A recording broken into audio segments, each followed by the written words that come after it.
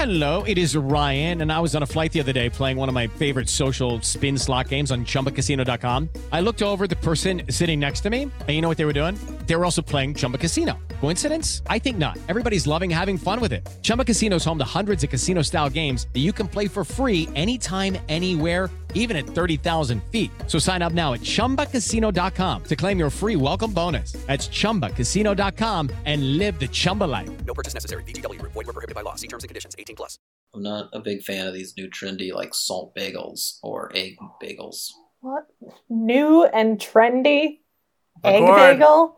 Record now on all your devices. Oh, I've been It's 6 recording. minutes in. Yeah. Oh, you guys have been recording? You told us to. Did I? You I want me didn't to know that. restart it? You want me to Yeah, restart No, the no, recording? keep it. We're gonna keep it. Getting So all we have the You all. got your Podcast high back. quality recording? Perfect. Boo's Now we're back. ready. We're ready. Welcome to Millions of Screens, IndieWire's TV industry focused podcast. I'm creative producer Leo Garcia, joined via Zoom by TV awards editor Libby Hill and TV deputy editor Ben Travers. We're all still abiding by California shelter-in-place laws, and that's why we're on Zoom right now. Hey, everyone. But we're on video now, so I wanted to take advantage of the format and Mhm. say hello and identify myself as Ben and then point to Libby, who at least on my screen is beneath me. Mhm. So Excuse me? It is the millions and millions of little screens. Can't you shut up? I'm busy. Boy, what a great show. Again, I mention this every week, but obviously there's some uber serious stuff happening in the country, and this is just an escape to talk about television for a little bit. All this stuff is sort of nonsensical and doesn't really matter as much as the actual pandemic, but it helps take our mind off things for at least a half an hour. Guys, this in news that surprises nobody, Nicolas Cage has been attached to the Tiger King adaptation from showrunner Dan Lagana, who previously worked on American Vandal. What are you guys' thoughts on this? I mean, it feels inevitable on one hand. Yeah, And yet- it's 100% Thanos. I don't understand that reference, A but liar. go ahead anyway.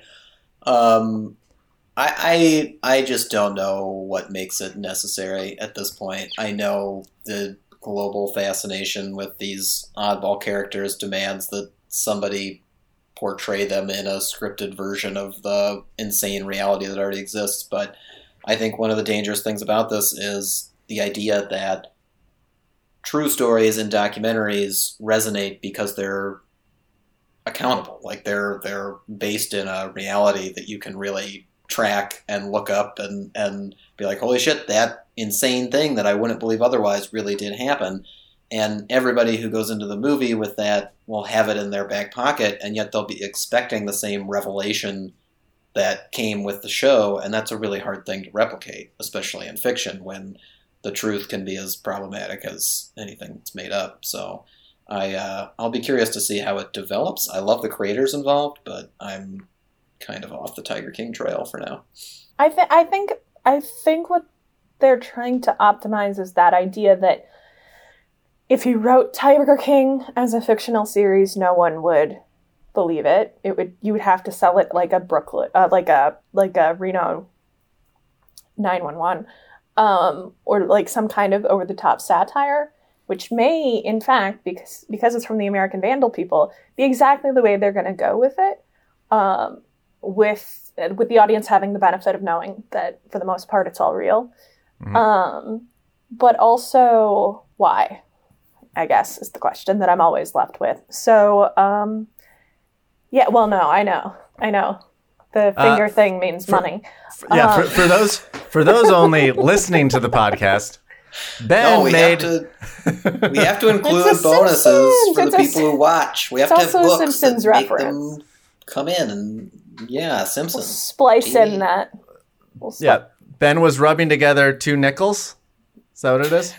No, that's the money. Tiger King gets dimes, baby. Moolah, moolah, moolah. Dropping dimes.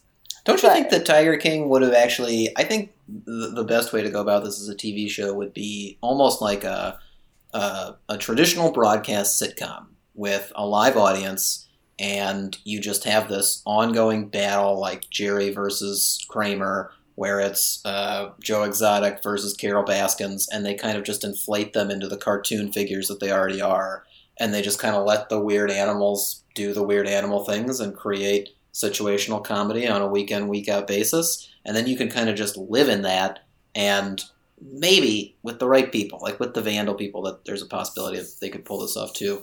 You can include kind of a dark undercurrent that hints at the harshness of how that story might end and the reality of it. You don't want to make them innocent figures, obviously. You don't want to make them too likable. But I don't know. I feel like that's an approach that I might be more excited about. Yeah. I love the idea that you think Seinfeld is mostly about Jerry versus Kramer. Oh my God. I was going to come back to it, but I was like, well, we're on video now, so shouldn't be so hard on Ben. But also the classic Leo Jerry versus Kramer relationship. You mean Newman? That's absolutely what he meant. That's absolutely what he meant. You know how Jerry would always be like, Kramer would come in really funny and he would be like, Kramer. I remember that, yeah. Why would Kramer always come into his apartment uninvited? That was exactly the line that I was picturing in my head, because I was like, what's that guy's name? It's he says it. It's Kramer. Hello. Yeah. Kramer. Exactly. And like I envisioned that in my head so perfectly that obviously that's So Ben, this past Sunday was the Westworld season 3 finale. Correct me if I'm wrong, you gave it a C+? I gave it a C-. A C-. I knew you gave it a C something.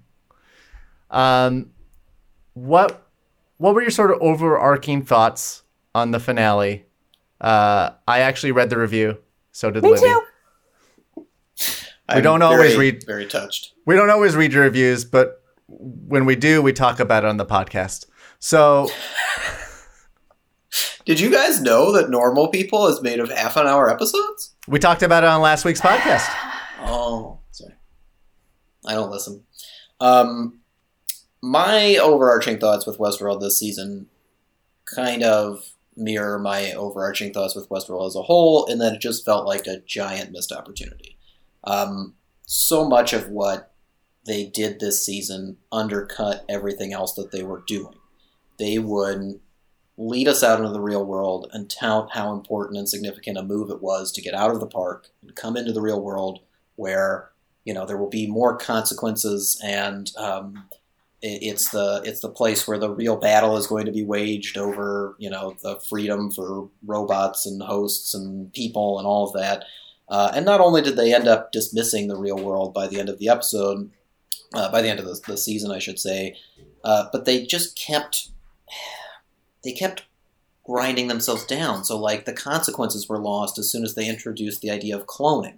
It was like, we've already got these robots that can be recreated an endless amount of time, so death is meaningless, but we're also going to make sure that they could be cloned. And there's multiple copies of them, so if the one thing that could be destroyed so they'd be gone forever, that doesn't matter either, because now there's all these other versions of them. And a lot of it came into light, which in the sense that I don't normally watch, we were talking about this beforehand, Leo, I don't normally watch the end things, the little documentary recaps at the end of episodes, because behind the episode or whatever, inside the episode. Right, I usually get the screeners, and they don't include any of that stuff, but they don't give out screeners for the finale, so I had to watch live with everybody else. And when they started talking about the themes of the season and what the finale meant toward those themes, it was like I was hearing it for the first time. Like it was like those themes have either already been there for so long that I've forgotten about them, or that they're so like broadly painted that anything you did this year didn't matter toward them. Like the consequences you're talking about do not exist. Or, as I already mentioned, you just completely undercut what they were. So to me, this was a very beautiful season. A lot of the visual effects, the set design, the production as a whole is still flawless. They know how to do that. And the sense that the idea that they'd keep reinventing that aspect of it is very exciting. But they don't seem to know what to do with their characters, and they don't seem to know what to do with their story to even make the points that they're trying to make in a broad sense. So I just kind of I think this might be it for Westworld. Like, I think this might be the final straw of taking this thing so seriously and putting it on that, like, it could get to the prestige level that we want it to. Like, it could reach that apex of television in which we can talk about it every year with all the other best of TV. And now it's just like, well, it fell off in season 2, and now it's just stuck down there. So I think, as I said before, and you kind of brought this up, like, if you were watching with the sound off, Westworld has all the trappings of like a prestige drama. It looks amazing. There are just like stunning visuals to it left and right. But once you turn the sound on and sort of get the motivations of all the characters, they don't make a lot of the things that are being done in season 3 do not make any sense whatsoever. It's over complicating the narrative for no reason. Yeah. Like you could have gotten to this point at the end of season 3, at the end of season 2 if you wanted to. Or why not stay in the park for 4 seasons? Because there's enough story there. The idea that they would rather play in virtual worlds even after going to the real world, not a park reality, but like an actual virtual reality. They spend almost at least 2 episodes within that with Maeve, which is just a complete waste of her time. There's nothing going on there with it. And then a lot of what we talked about as the season was going on, where they're setting up this big battle between Dolores, played by Evan Rachel Wood, and Maeve, played by Tandy Newton, you keep thinking, I don't understand why they're fighting. I don't understand why they don't get along. And they would tell you in the episodes, this is why I don't like you. Every time they saw each other, it was like, this is why we're at war. And it was still just kind of like, it doesn't really add up. I feel like if you guys actually just talked for a second, you'd sort your shit out. And lo and behold, in the finale, that's all that happened. They talked for a second, and they sorted their shit out. And you're like, this is the lack of respect in a digital world. Characters. Well, yeah, exactly. It was like they had to be removed from reality to have a consequential conversation. Honestly, it listening to it even now reminds me of why I intentionally don't watch those after the episode behind the scenes things, because every time I do, and this happened all the time with Game of Thrones too, the creators will come on, they'll tell me what the themes of the episode were, and I would be like, no, they weren't. That wasn't on the screen. That may have been your intention, like when you were in the writer's room, or like when you were breaking the season, but at 110% did not end up on the screen. And you telling me that now makes no difference to me. Like, that's exactly what I think of when I hear people talk about Westworld. And my concern, because this is my specialty, my concern is how that is going to be reflected at the Emmys, because the Academy is used to nominating it for a bunch of things, but beyond its astounding technical, like, I don't know what, like, I don't know, it doesn't deserve a series nod. Like, that's ridiculous. And I get that there is it's an attractive proposition to nominate things where you can see all the money on screen. The Crown, obviously Game of Thrones, obviously Westworld. But, like, hell, HBO has a ton of dramas they're leaving all the money on screen for. Like, friggin' My Friend, like, what's the friend show? My Brilliant Friend. Friggin' Golden Compass, like, that whole thing. His Dark Materials, like, we don't have to be limited to Westworld for a mediocre show that looks great. That's all I'm saying. Yeah, and I do think that there's still that big contingent of Academy voters who are old enough to remember what they were voting for when TV still looked like it was being made on a very TV budget, like where it was a very small budget, right. Repetitive sets, repetitive costumes, all that stuff. So when they see this kind of opulence, it's very hard for them to resist just being like, look at this movie-like thing on screen. Yeah.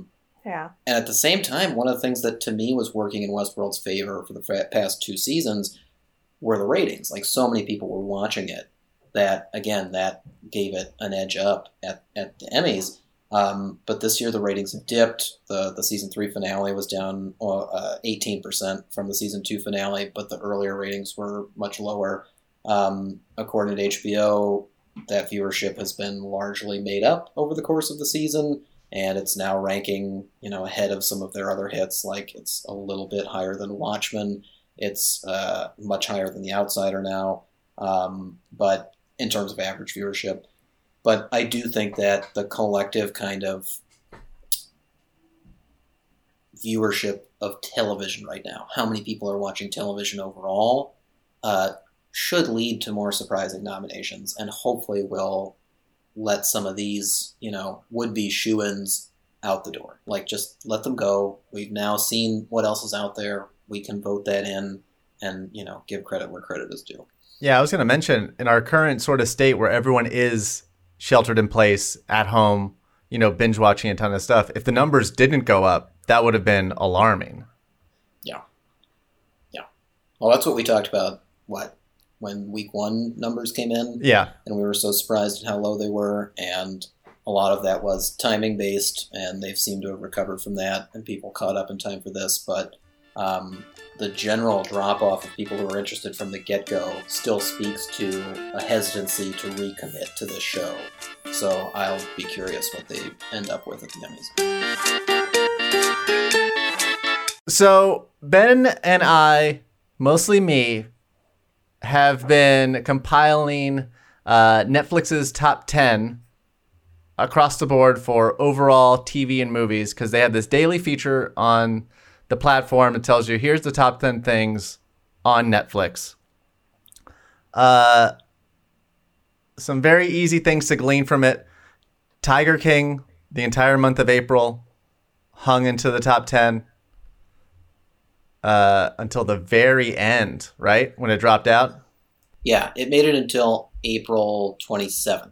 Yeah. April 28th, it was gone from the overall list.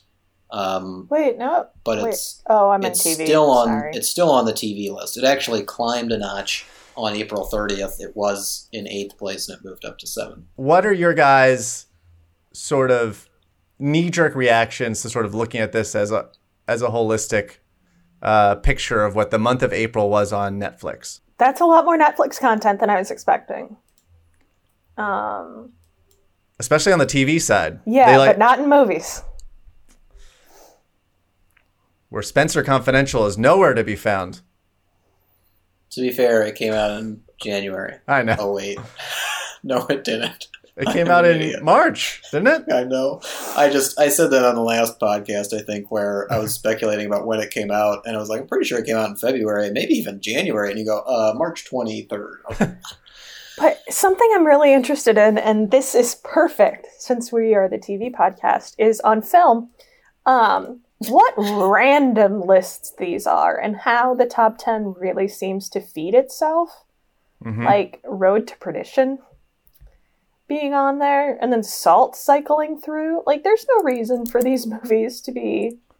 people to be watching these movies. Like, no explanation. Like, I don't know. I'm amazed, yes, and we are talking about the movie side of it, but it is still sort of a streaming platform, so I think it's fair game. But the thing that I'm amazed about is, I think what really surprised me is the fact that something like Angel Has Fallen, first of all, is on the top 10 and like for a while, but it gives way to like similar movies. So something like Battle Los Angeles shows up after, as Angel Has Fallen falls on the charts. Like, oh, enough people have seen that. Here's a movie that's similarly bad. Like a similarly bad action movie. Probably worse. Bad in the same way. Yeah. Both giving rise to Extraction, which is like the preeminent version of that. Here's the newest version of that kind of movie. Right.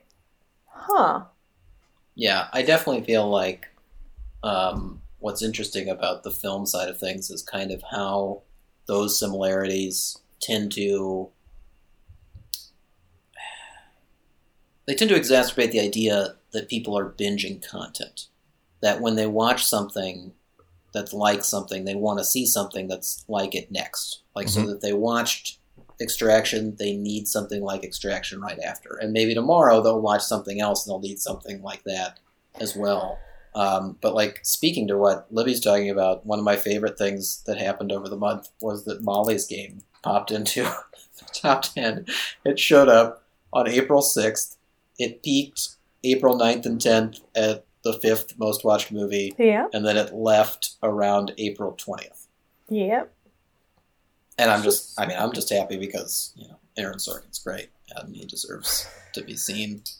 But I'm also, it's also curious to me, like, so The Willoughbys, when it debuted, a Netflix original film, it's Netflix's own content, debuted April 23rd. Like, the week before that, the number one movie had been Despicable Me, which leads very well into, like, a new Netflix release of a kids movie. And, like, just the prevalence of Angel has fallen. I'm not saying that they're manipulating the results at all. It's just... Well, it's also interesting, again, like, in that same sense, like, if Despicable Me was that popular, and if they licensed it and released it at that time, hoping it would be that popular, or thinking it would be that popular, knowing that then if it was, they'd have a family audience paying attention to Netflix for at least a certain amount of time and hoping that something else would pop up like it. Mm-hmm. And then as soon as it ends, they can go, hey, The Willoughbys is right here. Mm-hmm. Because so much of Netflix's algorithm is about feeding itself. Right. But at the same time, like looking at the TV side of things... Oh, fine. I know, I'm sorry. I think what's interesting is, a lot of this is dominated by two shows. It's dominated by Tiger King and Ozark. And their popularity seems to feed itself.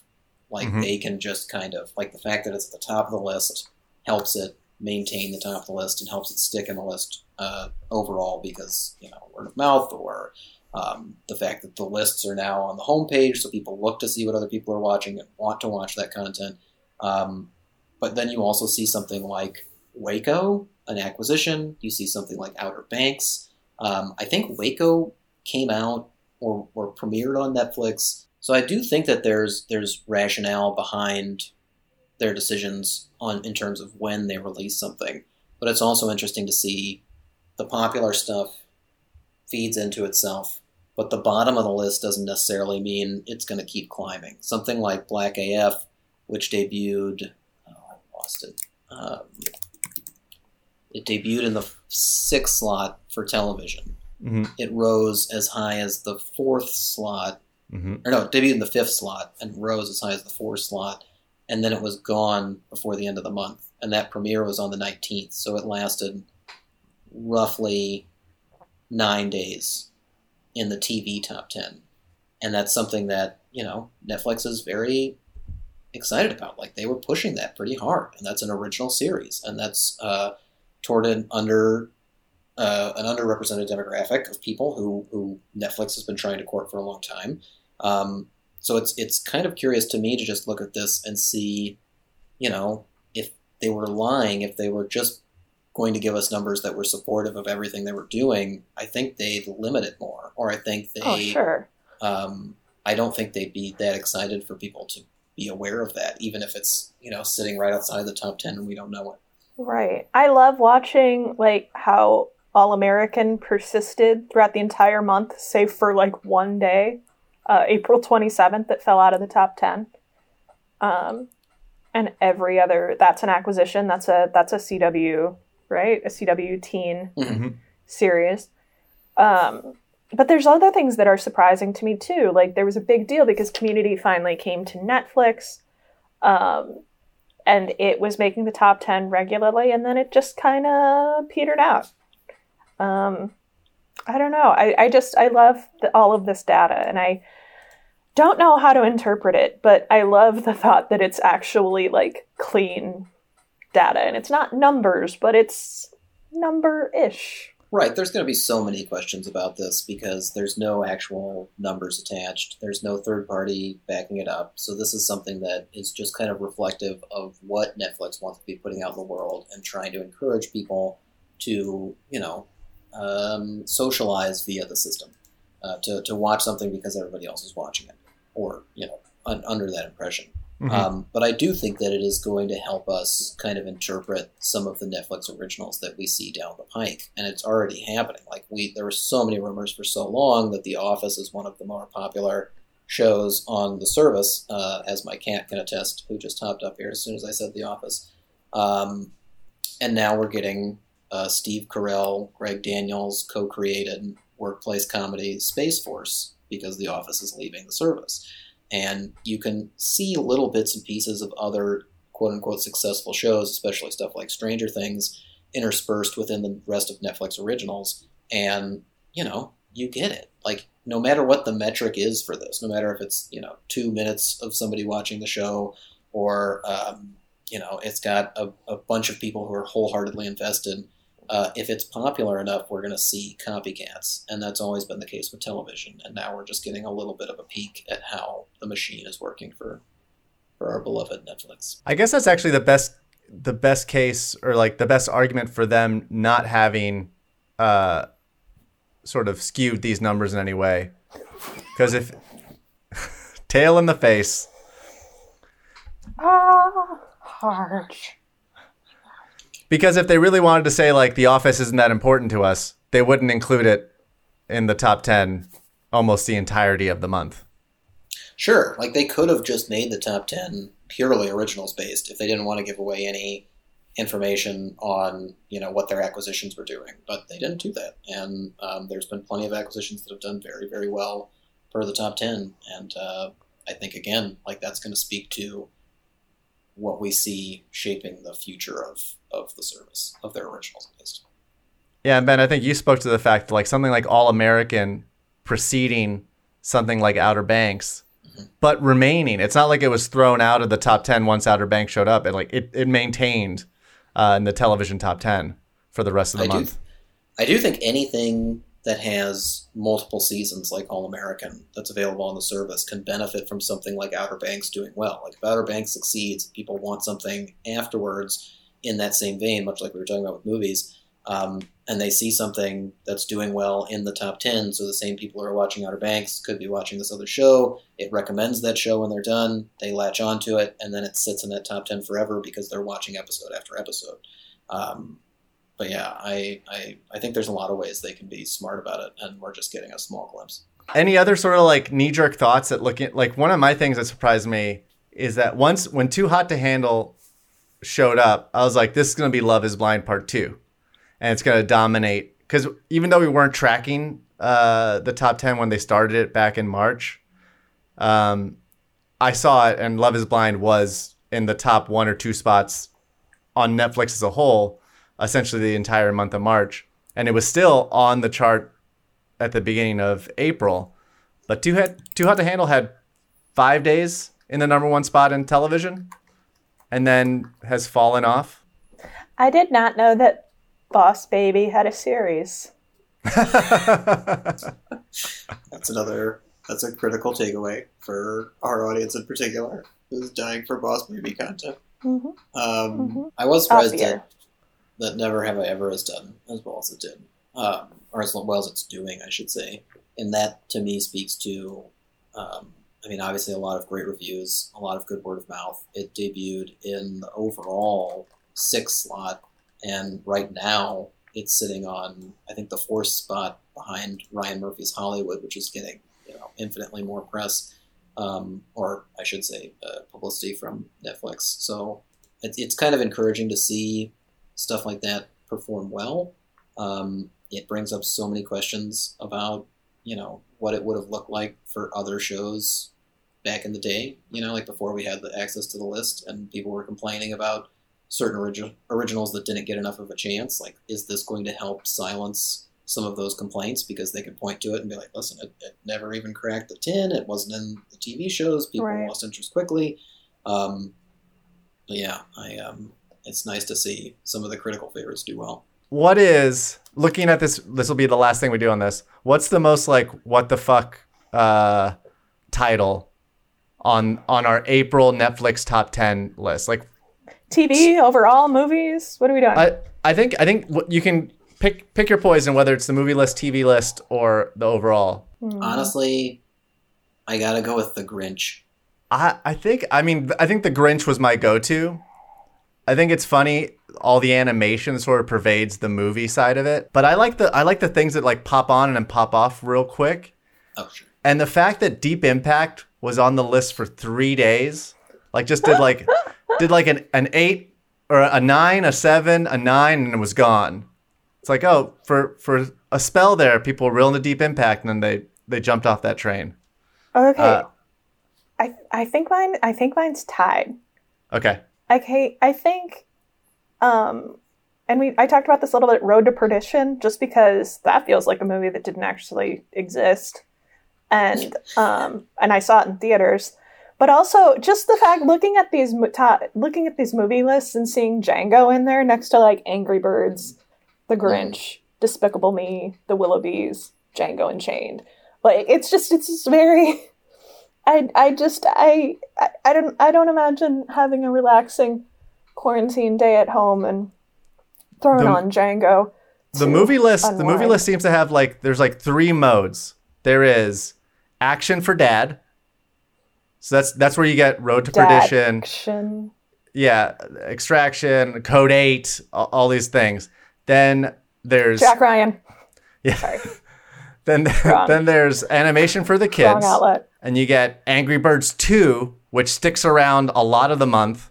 You get The Grinch, you get Incredibles 2, you get Despicable Me, and then The Willoughbys. And then there's adult comedy that sort of like pops. The Hangover's in there a bunch. I mean, Coffee and Cream is adult. Yeah, adult comedy.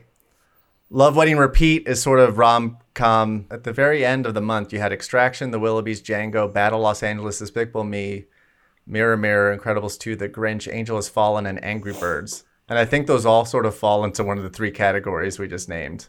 I will say this, speaking from like the conspiracy theory, we're going to just fuck with people's heads angle, and also the Michael Jordan level of pettiness angle, I would have absolutely programmed The Incredibles 2 at the bottom of that top 10 list just to confuse the shit out of everybody who thought they understood the streaming wars. Who were like, no, I got Disney Plus.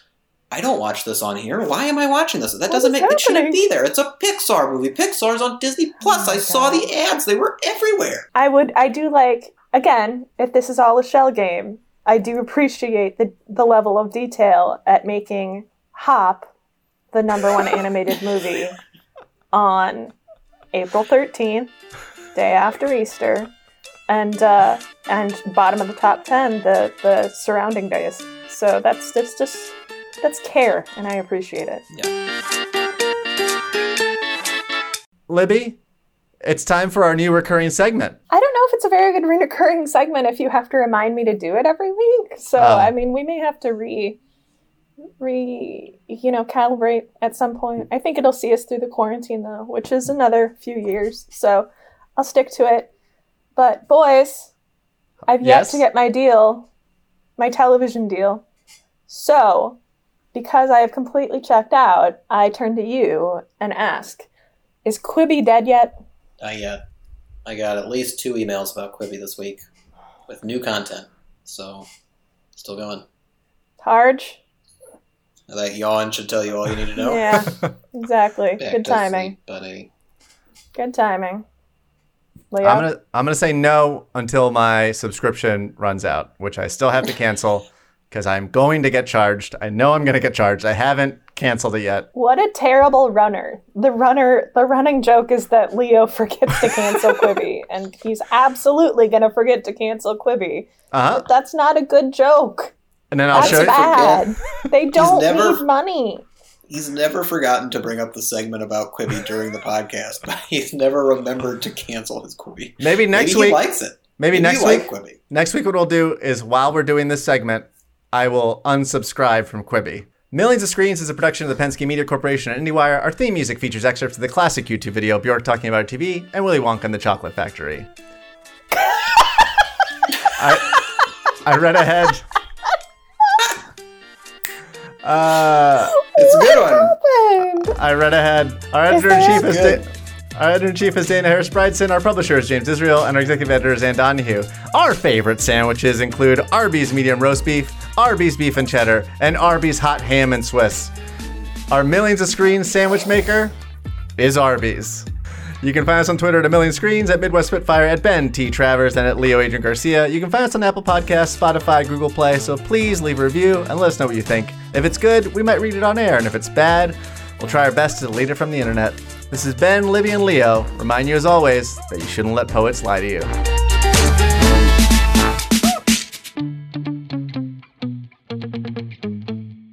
You shouldn't let poets lie to you. Ain't nothing wrong with a couple of cold brews and a cool podcast.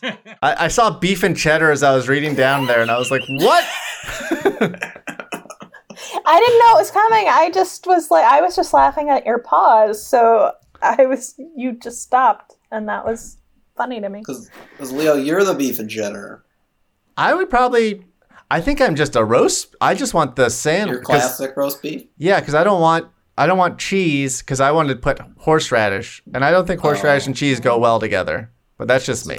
Step into the world of power, loyalty, and luck. I'm going to make him an offer he can't refuse. With family, cannolis, and spins mean everything. Now, you want to get mixed up in the family business. Introducing The Godfather at ChumbaCasino.com. Test your luck in the shadowy world of The Godfather slot. Someday, I will call upon you to do a service for me. Play The Godfather, now at ChumbaCasino.com. Welcome to the family. No purchase necessary. VGW Group. Void where prohibited by law. 18+. Terms and conditions apply.